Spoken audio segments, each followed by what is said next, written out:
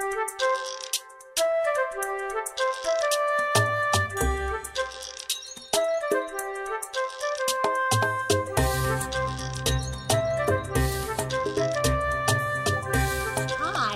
Mize, pediatric speech-language pathologist, and welcome to Teach Me to Talk, the podcast. Now, today's podcast is show number 383, and we're calling it Sign Language for Babies and Toddlers. And you know, I know that this video with this title on YouTube is going to bring in lots and lots of new parents who've never even thought about their child having a language delay, who are just out there looking for information for helping their baby learn how to communicate with them. And if that's you, if this is the very first time you're joining me, welcome. And I have an entire line of videos here on YouTube and certainly a whole website to help teach you tips to get your own baby or toddler moving in the direction of talking and communicating with you. Now, for those of you who are regulars, if you're a regular podcast listener, keep doing that. And again, you can still, if you're a therapist, get continuing education credits for listening to the podcast, and then simply going to my website, teachmetotalk.com, and then accessing the show there, paying your $5 processing fee, and then getting an hour's worth of continuing education credit for something you already do, which is listening to the show. Now, if you are watching on YouTube, and here's the thing about the video podcast, you know, I used to be able to do the podcast in my pajamas or after I'd worked all night, and you could just hear my voice. You couldn't see me. Well, boy, what a shock today when I have just burned the midnight oil all week long, and I'm looking at myself on camera today thinking, oh no, I can't fake it like I used to sometimes. And so again, if you are watching and noticing more wrinkles, it is just because we are working night and day to get our mission-based clinic here in Central Kentucky off the ground. I'm working on another fantastic follow-up to Is It Autism on the course on DVD. I'm actually doing a workbook series for that, so look for that in early 2020. And so we just have so many great things going on. Again, I'm afraid that it might be showing a little bit on my face today, so just wanted to sort of put out a little disclaimer for that. But today's topic is so important because we're talking about the benefits of using sign language with babies. And again, this is something that has just really erupted in popular culture, and it kind of goes in fashion and out of fashion, even in the field of speech-language pathology. Now, when I first started, when I went and got my bachelor's degree back in the 80s, we were signing a little bit with kids, and then as I did grad school in the early 90s, the popular culture kind of took over sign language, and so signing for babies or baby signs were really, really popular. And then we all did it as speech-language pathologists because we felt like, and I still feel like this, that signs are such a bridge to spoken communication. And I'll give you the scientific reasons why in just a minute, those evidence-based reasons. But again, it took over and everybody was doing it. Child care workers were signing, teachers were signing, all kinds of educators, doctors, all kinds of professionals sort of jumped on this bandwagon. And after a little bit, speech-language pathologists started to pull back. And that was really interesting to me because as a practitioner, as someone who was on the floor with kids all day, every day, I saw the benefits of signing. And so when I started to read research, or not really research, but read articles, this blog post with therapists who were kind of pulling back a little bit, that was a surprise for me. And if that has been you, I hope that watching this course or listening to this course, I can give you some reasons why this is still a really great strategy for babies and toddlers, even those with typically developing language skills who just are right on the verge of talking, and then certainly for our late talking little friends who have language delays or speech disorders or whatever's going on with them that seems to be a barrier to preventing them from learning to communicate. So first of all, let's just start with 4 benefits for teaching babies and toddlers to use signs to communicate. And again, this isn't just limited to kids with delays. This would be all children. But for those of us who are early interventionists, these would be therapists or professionals who primarily work with children in that birth to 3, or if you want to be like me and cheat a little bit and go maybe to 4, what is the biggest benefit there? And for most of the children on our caseload, signing is the fastest and the easiest way to reduce frustration. And that would be frustration on the part of the child in that he knows he has something to say. He knows he has a message to convey. But for whatever reason, his little mouth and his little system is just not developmentally ready to talk yet.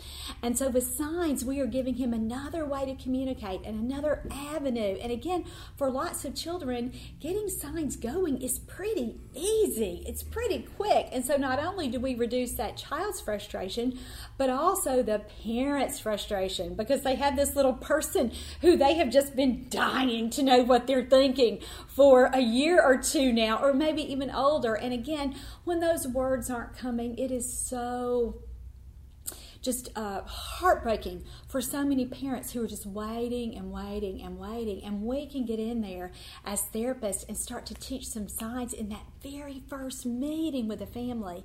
And what happens then? Parents for the first time feel hope. They feel excited. They feel like, yes, my child can do this. Yes, there's a way.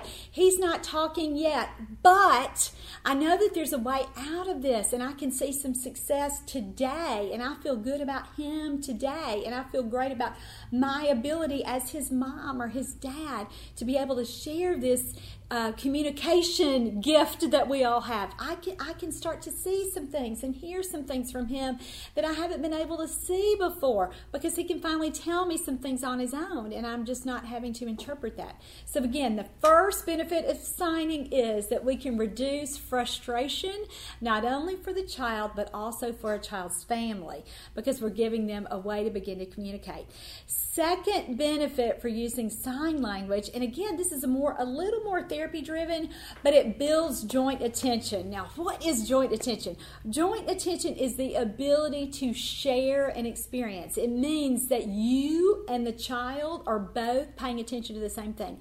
I read an article years and years ago from someone at Vanderbilt University, and I wish that I had the complete reference, but it talked about a triad of attention is what's required for joint attention. That means the kid, the adult, and something that you both are sharing or paying attention to. So if I had a child here and he wanted my Yeti, that is what would be the kind of the object of our joint attention.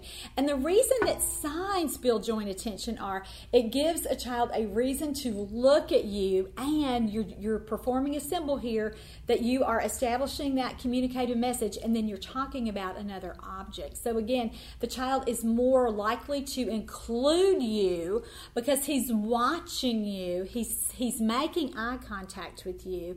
Again, he's keeping you in his focus and in his field of vision, and that does build joint attention. And for so many of our little late talking friends, joint attention is a real deficit that parents don't even realize yet. We get really focused on paying attention, and this is fantastic. Child-directed attention on our part. We get focused on paying attention to what they're paying attention to and talking about it and narrating it. So again, if we were talking about my Yeti here, we would say something like, cup, whoa, look, do you want a drink? There's that cup, or there's the glass, whatever you want to call it. And again, that's the focus here. And when we have, when we're using signs like that, or what happens here with this cup is sometimes the child then leaves you out. He becomes so intently focused on the object that you are talking about and that you have rightly narrated for him that he loses focus with you. He doesn't automatically include you in that conversation. So when you are using signs, and when we get a child really accustomed to watching us, to seeing what our hands are doing as we're communicating, again, that facilitates joint attention. So that's the second benefit of using sign language with babies and toddlers. And you know, let me just say too, educators may not call this joint attention, or parenting experts, they may use terms that are more emotionally based. So they may say things like bonding, or that you are fostering a better emotional attachment. And again, whatever you call it, who cares? The point is that you want the child including you as his communication partner or as his teacher, if you want to think about it that way. And so signs, again, give us a way to do that. So he is focused on you and building that bond or joint attention or emotional attachment, whatever you want to call it, that shared experience.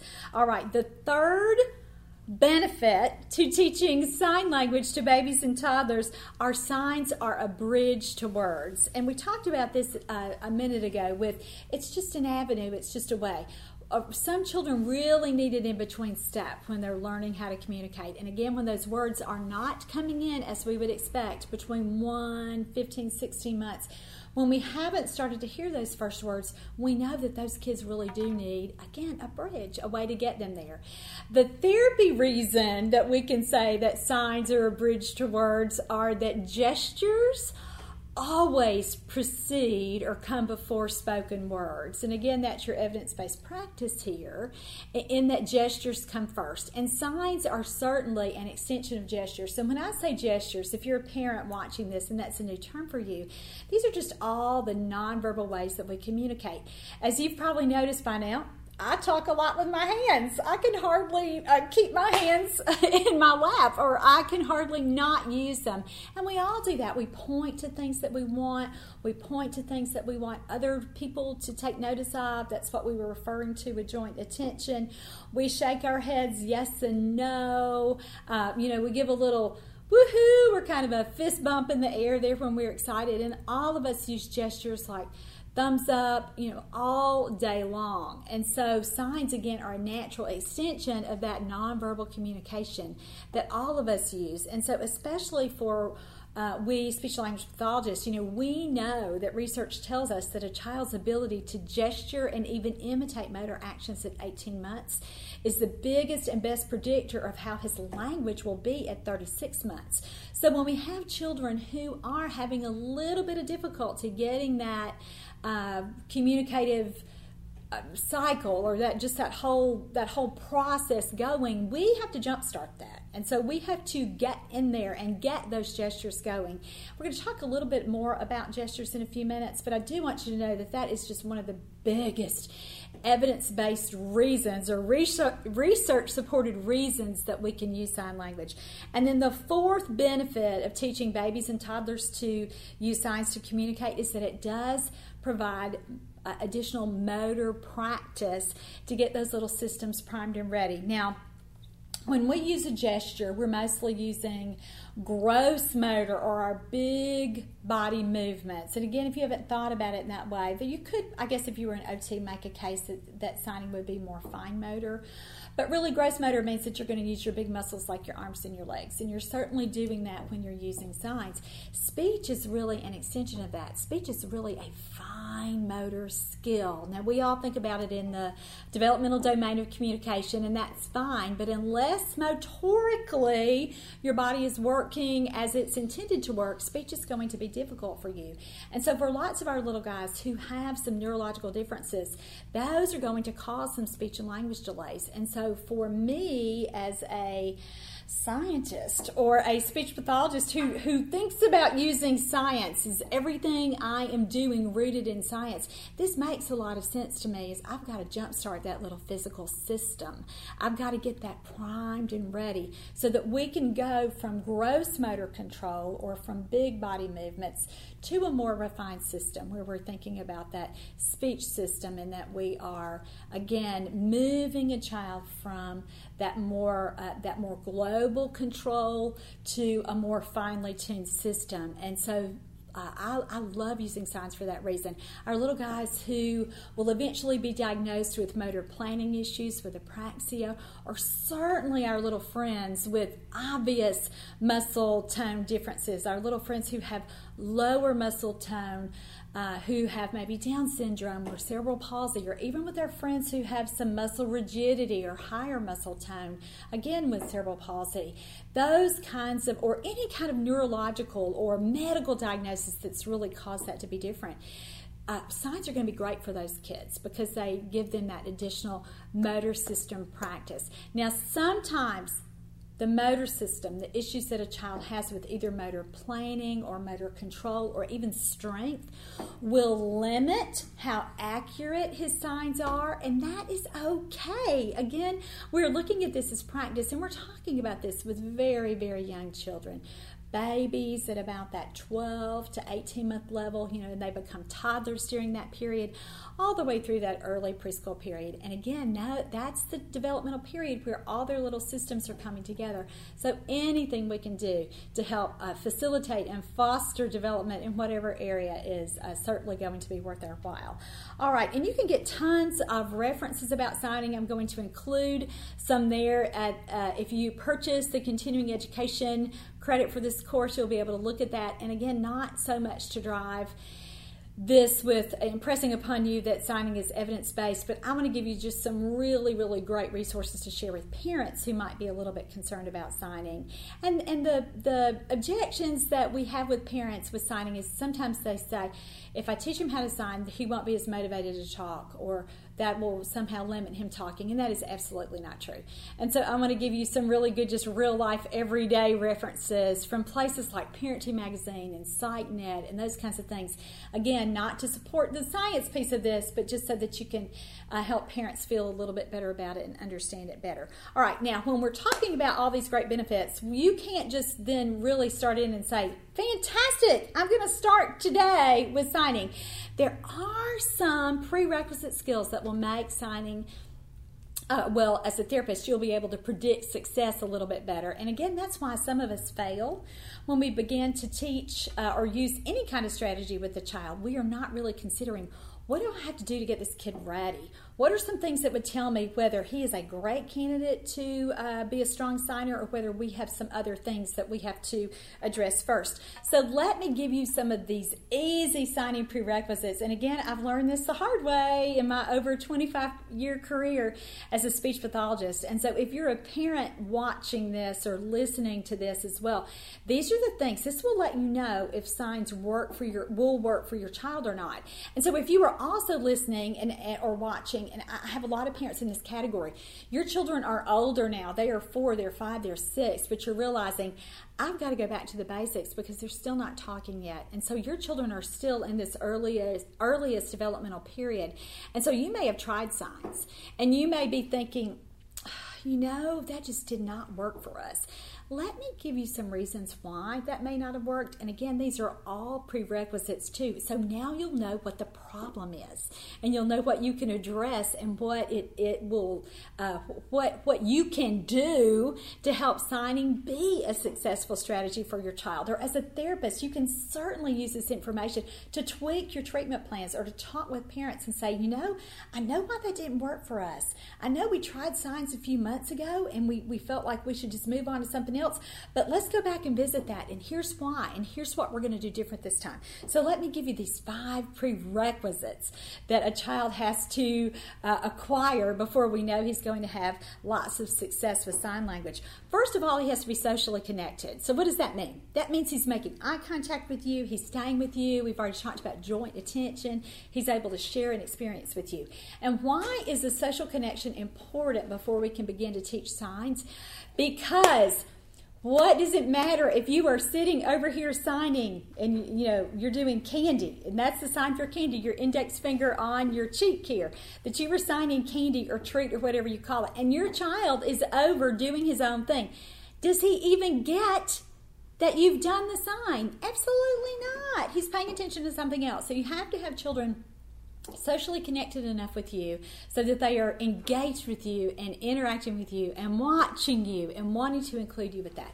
And so when we don't have a kid who's socially connected, when we have kids that are really intrinsically motivated, meaning, again, they're doing their own thing all the time, we have to build that social connection first. So things like social games, things where you are keeping them with you all day, every day, where you're doing everything you can to get them in the habit of listening and responding and including you.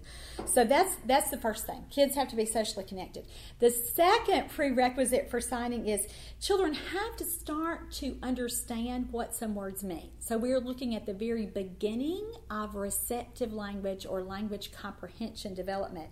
This really, again, isn't that a child needs to be following tons of different commands before we say that he's going to be a good signer. That's not what I mean. But I do mean that he should be doing very basic things like understanding a give me command. Or when you start to say, I think I heard the door. I think Dada's home. do you think Dad's home? Let's go find Daddy. So that he's listening to you and he's understanding that you want him to do something and that your words mean something, and he can connect what you were saying with things going on around him. So that has to be coming in too. So when we have children, again, who are not really listening to language and who are still checked out and doing their own thing, that's not only a problem socially here, but it's a problem with receptive language, because we want them understanding. Kids have to understand words before they can use those words to talk. So we want that receptive language piece moving along. And how do we know? He starts to follow some little directions, like we said when we have our hands out and we say, give me your cup. He starts to do that. Or when we say, do you want up? And he pops his little arms up because he knows that we're going to pick him up then. He may not be following multiple step commands yet, but he is understanding very basic, simple, familiar kinds of directions. And then we know he's ready to start to learn some sign language. Our third signing prerequisite here is that a child has communicative intent. Now, what does that mean? That means the child understands that I've got to do something so that I can get something. And so we know that children start to understand that when we see them reach for things, when they use their give me fingers or their want sign or whatever you call it there, when they are whining, so that they tell you, hey, I've got a need here. I want you to meet it for me. That's communicative intent. Now, therapists refer to that as pragmatics or language use, but it is so important that children start to have that to come in. And again, when we have a child who doesn't have that, we know signing's not going to be as effective to him, because what are we doing? We're adding something when we're signing. We're having him do a motor action. And so if he doesn't have that really basic drive or that basic intent first to let you know that there's something that he needs from you, that's the piece that's missing with those children. And so that's what you'll have to work on with that. We'll talk a little bit about some ways that you can do that in a minute, but that's a prerequisite. We have to have that communicative intent going. The fourth basic prerequisite for signing is that children can do some basic motor movement so that they can use their arms. And so for most children, that's not going to be a problem, but for some of our children who have significant weakness or paralysis or just lots of problems with control, of course we're going to need to look at some other systems for them. But I'll just tell you that I've used signs pretty successfully with children who have had some pretty severe motor issues or motor delays or motor disorders, and signing actually has helped them because they are learning to control their little bodies. So what do you look for? You look for their ability to imitate really easy motor movement. So things like clapping. If a child can't clap, there's no way he can sign more. Can you see that connection there? So if you're a therapist and you have a child who can't get his hands to midline, signing's not realistic for that child yet. You've got to get him there physically. And as a speech language pathologist, you may think, well, how am I going to do that? That's not really my job. That's why we have physical therapists and occupational therapists. And so for some of us, for some of our kids, their work really needs to be focused on getting that physical system and getting that motor system up and running a little bit better. And there's certainly some other things we can do, some other AAC methodologies that we can use at that point. But one of the things that I really want to impress upon you in this course is thinking about, why would this strategy work or not work for this child? And so when we have a kid that can't get to midline, again, signs just aren't going to be appropriate for that child. Other kinds of easy motor actions. What are some other things that a child can imitate? Even something like hands up when you are doing yay, or something like a little song like If You're Happy and You Know It. Boy, you can just rule out right away whether a child is going to be able to imitate some simple motor movement. So as a parent, that might be something you can try today with your child to see, is he ready to learn some signs? And so teach him a little song like, if you're happy and you know it, clap your hands, or stomp your foot, or shake your arms. Get some of that early motor imitation going, because I tell you, if a kid can't do these kinds of really, really easy things, there's no way he can learn more complicated things like signs. And so that should be something that you should be saying to parents. If you are an SLP or an early interventionist and you're thinking about using signs, you might say, we've got to get some of this motor imitation going first, because I think that signs would be a good strategy for him. But if we can't get this going first, we know it's going to be a while later. And again, if you're a parent that you've been thinking signs didn't work for me before, you may be having kind of an aha light bulb moment right now, because you're thinking, well, he doesn't ever wave bye-bye, or I've been trying to get him to point for months, and I cannot get that going. That's the reason he's not a good signer, and that's why sign language didn't work for him before. And so you have to back up and work on these easier, earlier skills and get this motor imitation piece going first. All right, the fifth prerequisite for signing is that children are becoming symbolic. That means that they have learned that I can use a body movement or emotion with my little body. I can do something, and my mom knows that I want this, or she knows that I mean this.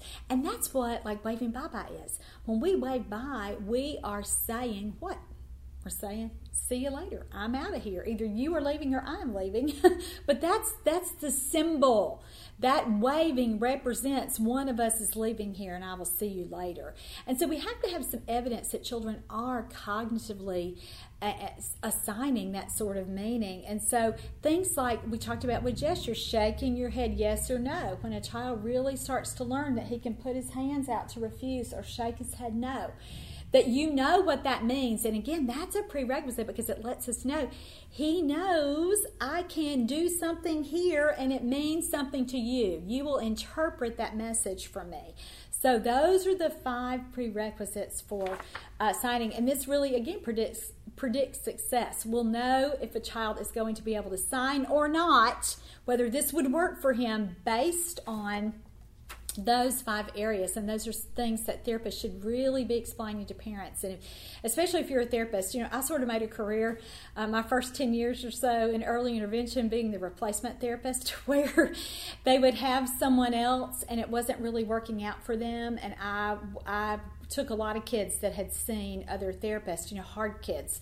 And one of the things that I always liked doing with parents is sort of looking at what they had already tried and then deciding why something worked or didn't work. And you know, that really empowers parents. You're not slamming another therapist or another professional for what they did or didn't do. You're just simply ruling out what has worked, why it worked, or why it didn't work. And so that was certainly something I did a lot. And so that's where I really learned these really things that seem so basic, but they're things that you don't really learn in grad school, or that you don't really think about and connect like you should have, or certainly I didn't learn that back in the 80s and 90s when I went to school. And so again, this is just a process, and you're able to explain that to parents a little bit better.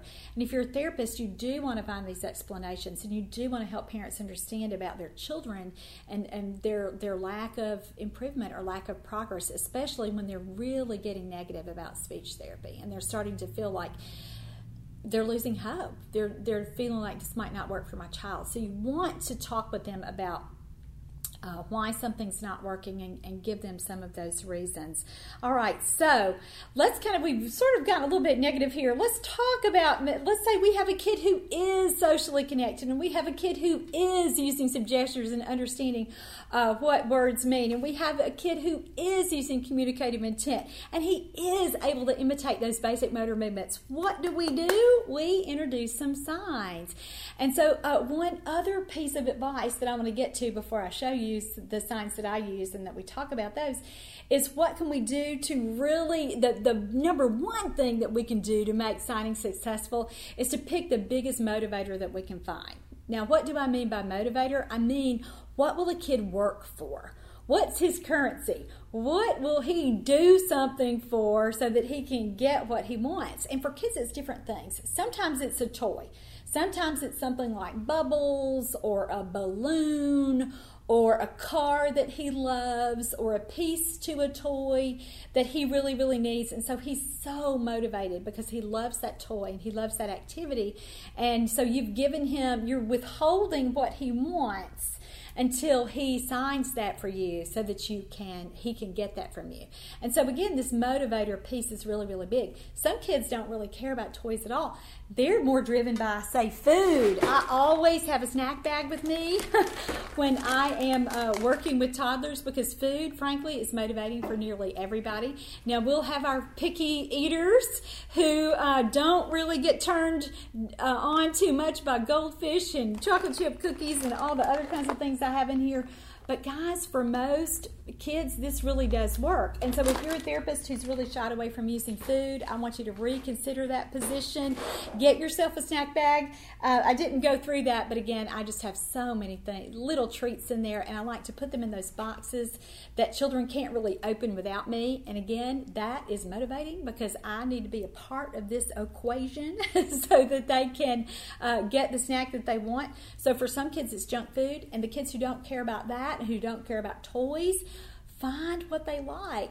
For lots of those kids, it's really movement. So a movement game. So that means you might be doing something like throwing them up in the air, or letting them jump on the bed, or bouncing them on a trampoline, or letting them go down the slide. And so again, you're stopping it. You're prohibiting their movement until you see that sign. And it is better when you can do something that it's not so limiting, some kind of action that they need you for. So like throwing them in the air, or spinning them around in a chair really, really fast that they couldn't do by themselves. Some kind of little movement there. So those are the primary things that I use as motivators: toys, food, or some kind of movement game. All right, so how do we introduce signs? What do we do that we can make it more likely that a child will learn to use this sign on his or her own? And this little cueing strategy, this tagline, I use it all the time. I came up with it when when we were producing our DVD, Teach Me to Listen and Obey 1 and 2, and I started thinking, what do I really say to parents? Is there some kind of way that I really say this so parents get it? And it just has stuck since 2008, and I want to share it with you. And it's in nearly every therapy manual I write and every course that I teach. But it's tell him, show him, help him. Tell him means that you're giving him verbal cues. So we're going to give him some verbal cues with how to sign. We'll tell him how to do it. Show him means that we're going to model the sign so that he can watch us and he can see visually what he should be doing. And then lastly, helping. We're going to give him some physical assistance to perform that little sign. And so we cue in that order too. Tell him, show him, help him. And why is that? Because we want to go from the least amount of assistance to the most amount of assistance. So we don't start at just the heaviest level of cueing here with physical cues. We go back and we see, I want to provide just enough assistance for this child to be able to perform this skill as independently as possible. So tell him, show him, help him. Do not over-rely on hand-over-hand assistance with getting a child to sign, because a child, when you start to do that, when you just reach out and make his little hands do anything you want him to do to perform the sign, and he's so passive with that, you are creating an overdependence on you, and you are making it so much less likely that he will not sign spontaneously or on his own. So do everything you can. You can get up to the physical assistance and help him at that point, but quickly fade that physical help so he is not overly dependent on that. So we want the child to become super independent so that he is signing on his own. So again, think about that tell him, show him, help him, and we do it in that order. And if he can imitate the sign just from seeing it from you, you stop right there and don't go to that physical helping. And that's a big, big, big thing that we as therapists need to be telling parents about signing, is give them the physical help in the beginning, but fade that, because we want them doing the sign on their own as quickly as possible. All right, so let's get talking about now what specific signs you should teach. Now, I like to teach signs that are general and all-purpose requesting words first. Now, some of you who are SLPs might have learned it a different way. And you might be thinking, I don't know about that. And here's what's going on with this. Again, when we had that big signing explosion in the 90s and early 2000s, everybody was doing it. We were all on board. We started to notice as a field that some children, particularly a subset of kids, and I'm specifically referring to children who have red flags for autism, when we taught, first it was hard to teach them signs, and again, it makes a lot of sense when you go back and look at that signing prerequisites list. It was hard to teach them signs because they weren't as socially connected and they weren't as symbolic, because those are core deficits of autism. If you have a child who's really been having difficulty learning signs, go back and look at that and see if you can start to pick out some diagnostic reasons and some things that they're struggling with that lead you to think, oh, well, no wonder that signing didn't work for that child, because their core deficits are in this area. And again, what we did as a field is we sort of took then what we were seeing having difficulty with a certain subset of children, and then we overgeneralized it. We said, well, if our little friends with autism are having difficulty generalizing signs, and if they are just staying stuck with a sign like more or sign like please, let's just quit teaching more and please. Let's just only teach signs that have one specific referent for that. So we're only going to teach a sign like car, only going to teach a sign like bubbles, and we won't ever teach these general all-purpose things because the child might get stuck. I just have a hard time following that logic, because the reason that I like these all-purpose signs is the same reason that some therapists hate them. I like that a kid can practice all day, every day. I like that the sign more, he can use it for 10 different things at home, because I think it gives him more opportunity for practice. And I think that a parent then has more opportunities to create an environment where they're really communicating with their children. And so we can't just take something that we've learned from one subset of children or one niche population of children and then completely throw out the strategy because we think that it's no longer valid. I mean, that is pretty silly to me. Another reason that people don't like to use these all-purpose signs is because, again, they think that children overgeneralize, like we just talked about. But guys, as kids learn language, that they all overgeneralize, even with words. A child will see a man, and until he's 2, what might he call every man he sees? He might call them every man Dada. Why? Because that's who the man is at his house or he's closest to, is Dada. And so, or every round object, he sees an apple and he calls it ball. Why? Because children overgeneralize, and that's all right. And so we don't need to really limit the signs that we teach based on that, because can you see how if we tie it to typical development, it's all right that if a child does that. So I still stick with these all-purpose requests. And again, I wrote an article about this, 4 or 5 years ago now.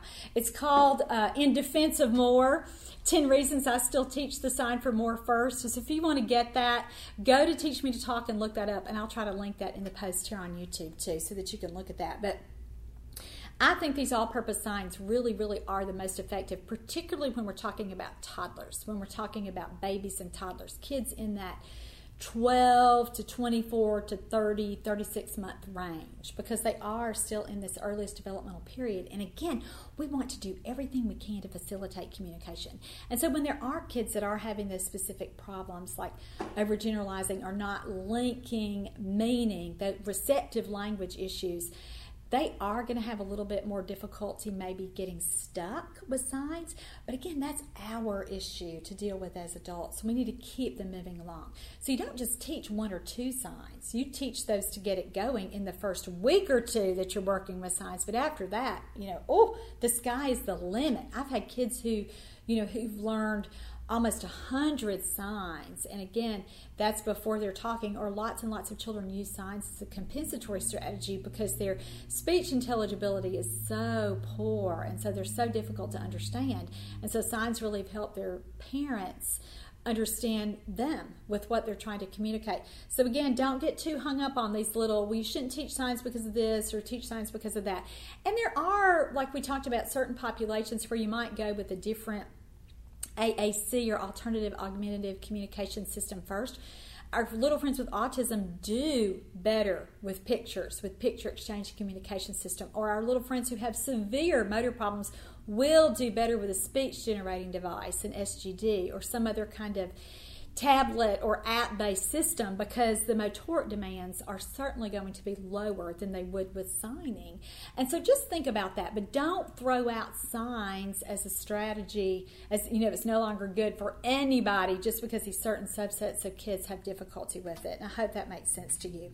All right, so let's move on here and talk about these first all-purpose signs. And if you're a parent, you're probably saying, finally, she's to the point of this presentation that I wanted to get to. I want her to teach me some signs. So let's just go with these 1, 2, 3, 4, 5, 6, 7, 8 signs that I teach first, and I teach them usually in this order or however they come up. But again, these are super, super practical for children. And guys, they're all requesting words, because why? We're working on that communicative intent piece. I have to what?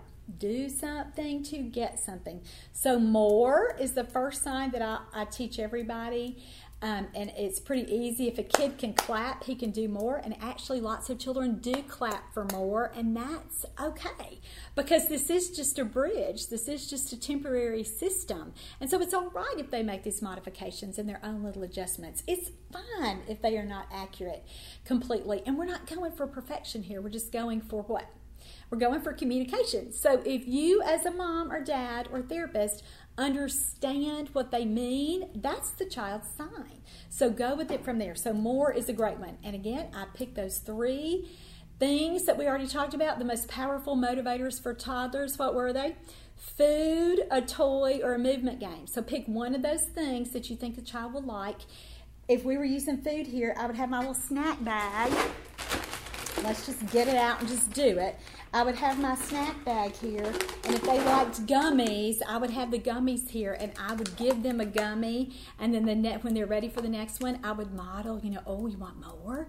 Tell me more. Tell me more. And what am I doing here? I'm telling and I'm showing. He's got to have that visual model to see if he'll imitate that to get it. And so you use your little 3 to 5 time cue here. You show him and tell him 3 to 5 times, and then if he doesn't sign at that point, reach in and do some physical assistance and help him. So put his little fingers together there for more. And as soon as a kid, a toddler who's never done this before, as soon as his fingers touch, woohoo, the party starts.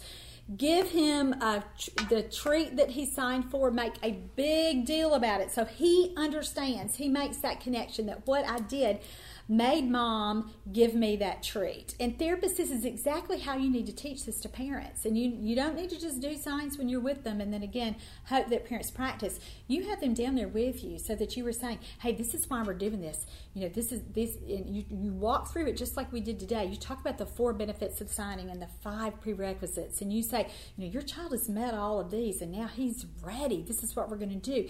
And this is the first sign we're teaching him. This is a sign for more. And we want him to use it for lots of different things because I want to give him just as many opportunities as he can to link this meaning. I've got to do something to get something, and that means he's developing communicative intent. So can you see as a therapist how this whole 40 minutes that we've had so far has really helped you, or should be helping you, script how you teach signs to parents. And so again, that's what you should be saying. Those are the things you should be saying when you're teaching signs to not only your little clients, but their families. So that's the first sign I teach is more. The second sign I teach is eat. And again, so functional. Kids can practice this sign all day, every day. I like it because it's pretty easy. Who cares how they do it? If anything near their mouth, we're going to count it as a sign for eat. And so talk with parents about that and how they can introduce that. The next sign I usually teach is either please or all done. And I like these 3 signs so much, more and eat and please, because they all look so different. And that's a problem that we have sometimes with a lot of our signs, is that we might be teaching signs that look so similar. So when you're a therapist, think about that and think about how accurate a child's motor system movement is going to be, and talk to parents about that too. Now parents will Google their own signs, and that is fantastic. I mean, we want parents driving this process, but sometimes they'll try to teach signs that are too close together. So you have to talk about how at the beginning you want a lot of differentiation, because you want the child to know that these are very specific actions that I do that get me whatever it is. And you want them really making the connection too with the word that you're saying, with the sign that they're using. We'll talk about a problem called scrolling at the end, but that's where a kid just starts to do all of his signs in a row, just like, what do I do? I've got to do something here. We'll talk about how to prevent that and some things that you can do. But at the beginning, if you will be pretty focused about making sure that children understand what the word is that they're signing, the word that you are saying, that's really, really going to help. Really, really going to help. All right, so those were our first three. Let me quiz you. What's the sign for more? All right. What was the sign for please? You rub your chest like a request. What's the sign for eat? Yep, put it in your mouth. Very good. All right, another sign that I teach pretty quickly is all done. Now, therapists will do this different ways. They can do it like this or whatever. And again, it does not matter. I like all done up here because I feel like it, again, looks so different from other signs that they do. I've worked with a few families who've done American Sign Language or ASL, and so this is clapping for them. And so you'll just have to use your own judgment on that, whether you think that's appropriate to use. Some families, maybe who have other family members who are deaf, may not like some of this overlap, or that the sign for this toddler is this, but it means this to everybody else. You'll just have to sort of sort that out. But I like it for all done that way, and I think it's an easy one for kids to do. I also teach go, and the ASL way, go is like that. It's too hard for lots of our little friends. And so I teach it just with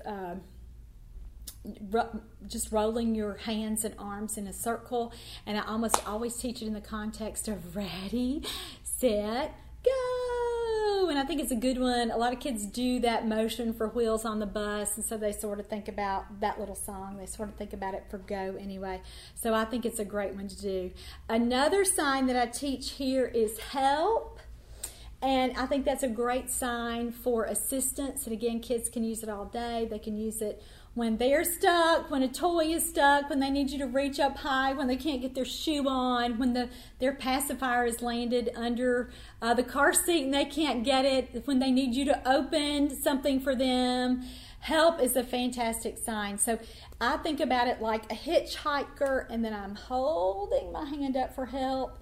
I've had kids sign it, again, all different ways, because that's kind of a hard one. A lot of kids will just put their hands together and lift their hands up. Some kids will just do, a fist up. That's all right. The point is you want to make it different than the other signs that they're doing. So think about that too. And you might hold off. Like if I had a kid who's doing a lot of signing like this for help, I would think about how I was going to introduce the sign for milk. Or maybe I wouldn't introduce the sign for milk at all. Maybe I would just go with drink, which is another one that I do here in this all-purpose requesting. And again, sometimes if you're introducing eat and drink too soon or too quickly, you'll get some mix-up, and that's okay. Don't get too stressed out about that. But the point is you want to make these signs look as different as you can from the very beginning. And so we talked about, another one that I do a lot is open. And some therapists sign, I have, and some families have a little guy that I'm working with right now that they sign open just with an open hand, which is fine. And don't get too caught up, like we've already said 5 or 6 times now, with accuracy, or that a child's sign looks like another sign to somebody else. You just need to know what it means. And if it's meaningful for you as his or her mom or dad and or therapist, child care worker, grandmother, whatever you happen to be, that's fine. You want that meaning assigned to that child. Now don't do something silly like, oh my goodness, I had years ago, I worked with one little guy, and he just did great. And then they had another baby, like, almost 10 years later. So I had not worked with this family in a long time. And so the mom, even before I got in there to do the evaluation, remembered, with our first child, we learned some signs. So I'm going to go ahead and start some signs, which was great. I love that she did this. She really took the initiative, and she was doing everything she could. But when I got there, she was saying, tell me more, tell me more, tell me more. And so she had misremembered. She hadn't used the sign, in 10 years, that she was signing more like please. And those are such common signs that I did correct that and say, we better do more like this and please like this. So don't let it go that far with your individualistic signs or your choices there. But do give kids leeway, so that if they start to do something, or again, if they're signing help like this and you want to teach milk, you need to make it look different, so that mom or dad can recognize it, because we're talking about signing reduces frustration, and nothing would be more frustrating for a kid who can't say it than for him to sign one thing and always be given something else. So make sure that you sort those things out. Let's talk about the next class of signs, and you'll just have to think about it with kids. And I sort of stick to what we talked about before: foods and toys and common activities.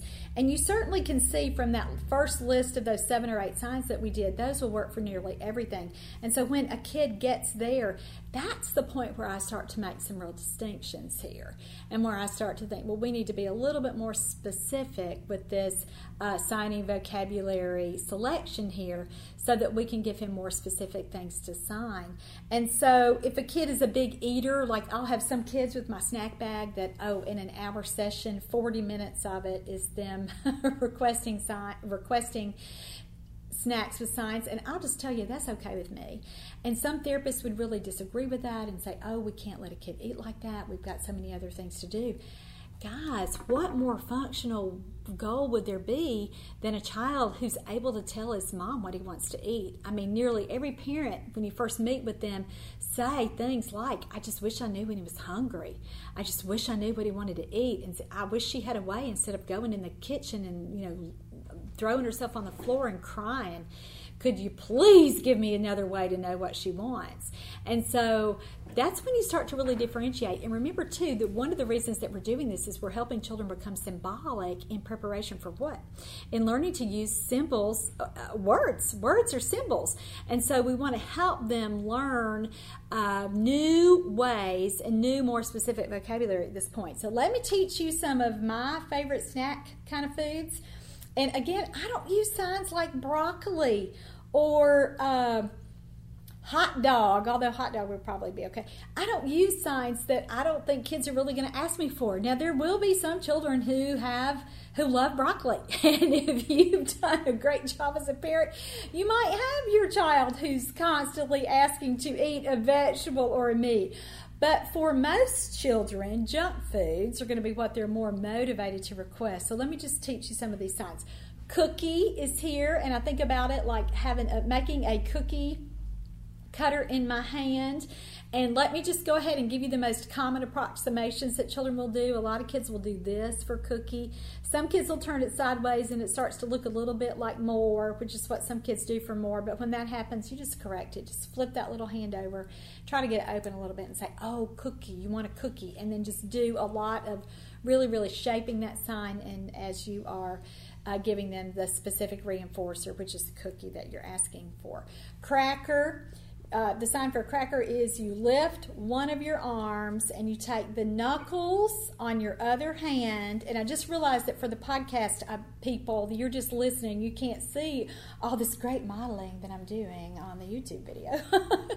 But I want to tell you, in case you're listening, I should have. Let's do that. For more, let's go back to this first little set just for our podcast people. More is you're putting your fingers together for both your hands. Eat is you are putting your fingers to your mouth, kind of a clasped hand there, and putting your fingers to your mouth. All done. I signed it by putting both of my hands in the air and then twisting my hands in and out. Please is that you rub your palm on your chest. Go is you have your fist and your arms, and you are rolling your hands and your arms like you're in a circle. Think about the motions for wheels on the bus go round and round. The round and round part is what I use for go. Open, we talked about some parents do a hand and let the hand come open. I do it where I start out with both hands in front of me. My hands are face down, and then I turn them face up for open. Help, well, I think I gave the verbal description for that. It's like you're hitchhiking, so you have a fist with your thumb up, and then you lift it up with your other hand for help. And the milk is like you are milking a cow in the air. All right, so that gets our podcast people caught up, just listeners. Okay, so for cookie, we talked about that. One hand is out, and you take your other hand and you pretend that you are doing a cookie cutter in your other hand. So that's the sign for cookie. And now we're back to where we were with cracker. Lift one of your arms and then tap your elbow with your other closed fist for cracker. I always think I'm going to crack my elbow here. That's how I teach and remember cracker, so that's a good one. Fish for goldfish. Use your hand and pretend like your hand is a fish and then it's swimming away from you. So that's the sign for fish. Candy is a popular one, and I use it for lots of different kinds of candy, for M&Ms, for gummies, for Skittles, for Smarties, for whatever little kind of candy. Guys, I didn't say this when we were talking about why food works so well.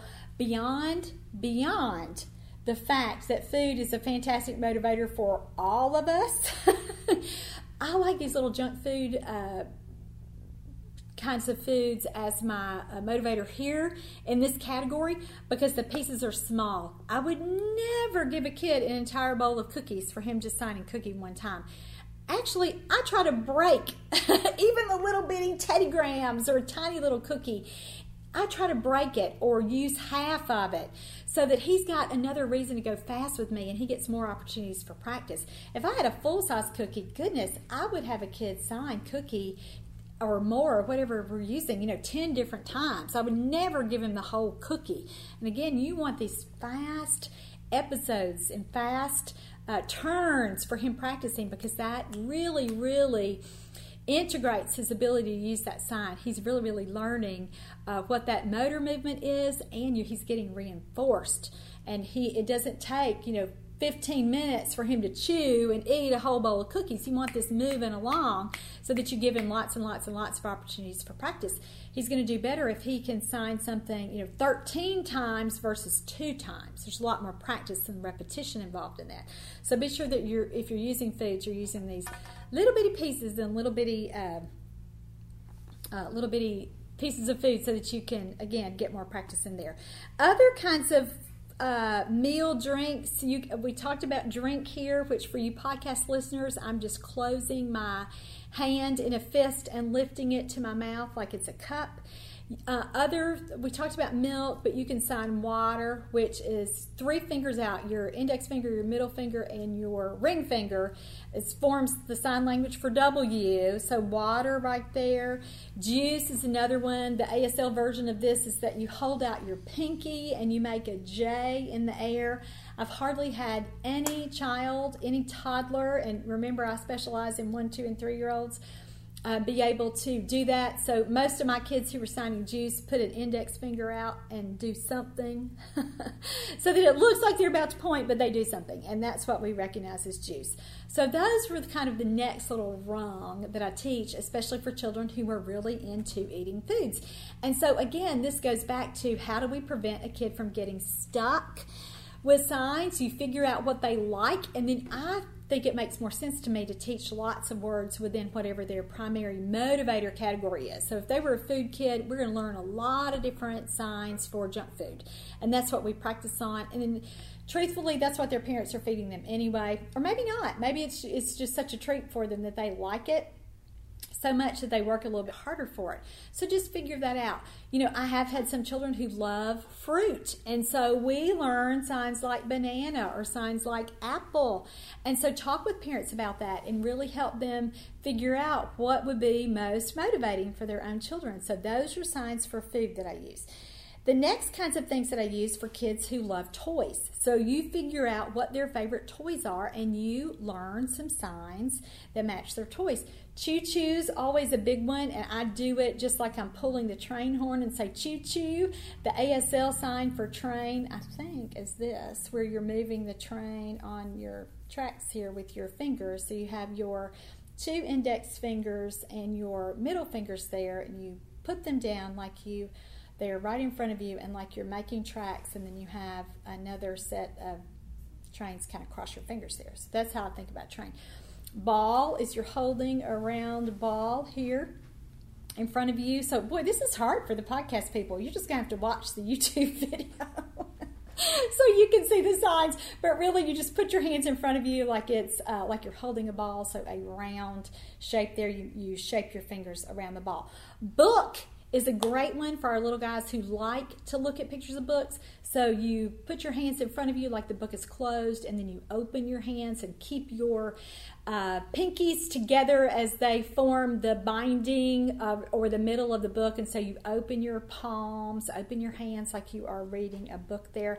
I sign bubbles like I'm popping bubbles in the air. The real sign for bubbles, I think, is that you're blowing something from your mouth. But I've done it for this way for over 25 years, so this is what it is to me, like you're popping bubbles. And again, it looks so different from your other signs. Balloon is you are blowing a balloon from your mouth. Car or truck, you're driving, so think about the steering wheel there. Airplane, you can sign it the ASL way, where your thumb, your pointer, and your pinky are out. But honestly, guys, I do this for toddlers. I stick both my arms out, and they are forming the wings of the plane, and that's how I sign plane. Baby, for baby doll, is like you're rocking a baby in your arms. So you put again, like you're cradling a baby, and then move your arms from side to side. And then another favorite sign here for kids who love toys, play. Some parents, I'll do this and they'll say, oh, you're signing hang loose. And I say, no, we're going to call that play. And so your thumb and your pinky are out and you are moving that. And kids will do all kinds of things for that. And you can already see that all done might look like play to some kids, but you've got to use it in context. And again, don't get too weird about that. And why? Because lots of typically developing babies and toddlers, some of their words sound the same. And so we don't say to them, stop that. Stop saying that word because it sounds just like whatever. Absolutely not. You just shape it. And that's the same thing we do with signs. So don't get too hung up on these silly reasons not to use signs. Other kinds of signs that I teach kids at the beginning too would be things that common animal signs. Kids love animals. And so if they have a farm set, or even if you have a pet, you want to learn the sign for dog or cat or fish or whatever your pet is. Even things like ducks. There's so many ducks or bears or bunnies on children's puzzles or books, or even on their pajamas sometimes. So look at what a kid likes. Today I've taught you maybe 20, 25 different signs. So certainly you can find some signs to pull out and use with toddlers. Other important points that I want to hit before we're finished. Don't just teach a kid this if you're a therapist and expect that his mom or dad will be able to use it with him, or even remember what it means if you just show them 1 or 2 times. You've got the vigor that you use and the effort that you use, that you put into teaching a child a sign, really needs to be directed toward those parents, so that those parents and grandparents and nannies or daycare teachers or whoever, or siblings, so that they know the signs too. So be sure that you're teaching everybody what those signs are. Don't stop teaching signs when they've just learned 1 or 2 signs. And again, that just blows me away when a therapist will kind of complain to me at a conference or write me an email and say, I just have this kid and he's just stuck on, he won't, signs just aren't working for us. He's just really stuck. And I'll say, well, how many does he use? And she'll say 2. And I'll say, well, how many others have you taught him beyond that? And then nothing. Silence. Aha, we found the problem. So you've got to move kids along and teach additional signs too. I also use signs in really as a way to start to cue words too. So words like more and words like go and words like bye-bye, you tie that with a gesture. Pair the word with the sign, and that really helps so many of our little friends, especially our little friends with motor planning issues or even motor issues to start with. Even if there's just weakness or strength issues or coordination issues, those kinds of things, pairing a motor movement with a word can just be fantastic, just a fantastic strategy for so many of our little friends with that too. Let's talk about scrolling really quickly. I mentioned it and I don't want to leave this course without talking about it. What happens when a kid is, going through all of his signs to try to get something? That means that he really has not linked his action with that specific word. So that tells you you've got to slow down. His cognitive system or his receptive language system is not keeping up. And so you want to be sure that you are reinforcing the sign with the correct word and help him link that together. I don't ever let a kid just run through signs. I put his little hands down and say, no, we're going to start over. And whatever sign I've cued or think that he's spontaneously trying to use, we just go back to that and kind of start at the beginning and get his little physical body calm down so that he learns that I've just got to do one thing at a time here. What if a kid still can't sign? What if you've just listened to this and you've started, and maybe you're coming back to listen to this show for your third time or fourth time because you think, I missed something here. This is still not working. Guys, it's always the prerequisites. There's always something missing. So go back to what they were. Is this kid socially connected enough? Does he care about being with you? And if not, if he's always running away from you and he misses you sign, stop signing and work on that social connection piece. Is it receptive language? Does he not understand what candy means? You know, you may really have to spend a lot of time helping him develop his ability to listen and really teaching a lot of where's the candy, show me the candy, find the candy, you like the candy. You know, you give him a piece and you say candy over and over and over and over and over until he links that. You know, that's a receptive language problem. It could be that communicative intent. You haven't found the big enough motivators for that child yet. So maybe you've been using toys and you need to switch to food. Or maybe he's a busy kid who's moving all the time. You need to switch to those movement activities where you are having him sign so that you will spin him in the chair, or so that you will dunk him in the water if you're in the pool, or so that you will throw him in the air, or so that you will bear hug him or tickle him or whatever. And so you've got to really, again, fine-tune your motivators. It might be a motor problem. Maybe you need to make his signs easier. You need to provide some compensations. Maybe as a speech language pathologist, you need to talk with his physical therapist or his occupational therapist, or refer. Get someone else to see him because you realize, gosh, this is beyond what I can do. This is beyond my area of expertise here. So when you're looking at these things, or maybe, you know, I said in the beginning, the fifth prerequisite here is that a kid's not symbolic. He's not using any gestures on his own. Maybe you need to go back and work on those things too, with really helping him learn how to wave bye-bye and clap and give you high fives and do those things, those first little, or bang on the high chair tray in imitation of you. Maybe you need to back up to imitating objects with, imitating actions with objects, which would come before this body motor imitation piece. And so again, when a kid can't sign, don't just give up on it. Look at what's the reason here. Where's my missing piece? Why? And it always drives back to those prerequisites, or he's just not getting enough repetition and practice. And we can fix that because we can get parents on board with us, and we as therapists can really double down and commit and start that repetition and practice piece and get everybody on board with doing that. All right, so let me give you a couple of resources.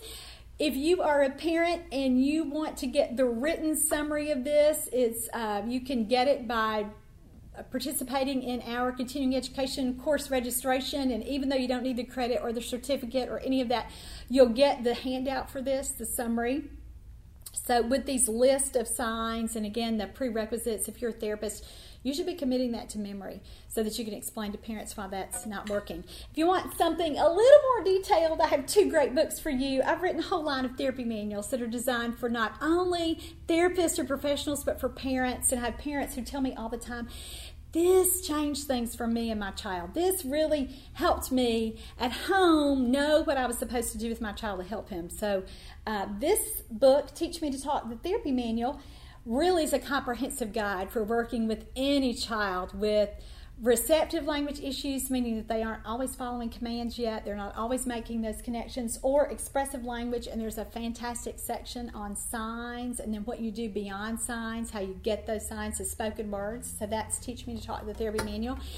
And if your child just has expressive language issues, meaning that he's just a late talker, he's connected to you, he follows directions, there aren't any issues with that, you're just having a hard time getting this talking piece going, get this book. It's called Building Verbal Imitation Skills in Toddlers, and it's a manual that walks you through how to teach imitation. If you have kids who aren't copying and aren't repeating what you're doing, imitation is just a foundational skill for helping them learn how to talk. So take advantage of these resources, and all of my things are sold exclusively at my website, teachmetotalk.com, and you can get the link right there if you are watching on YouTube, but if you are listening by podcast, it's teachmetotalk.com. All right, that's all for today. I'm Laura Mize, pediatric speech language pathologist, and thank you so much for joining me for this episode of the podcast.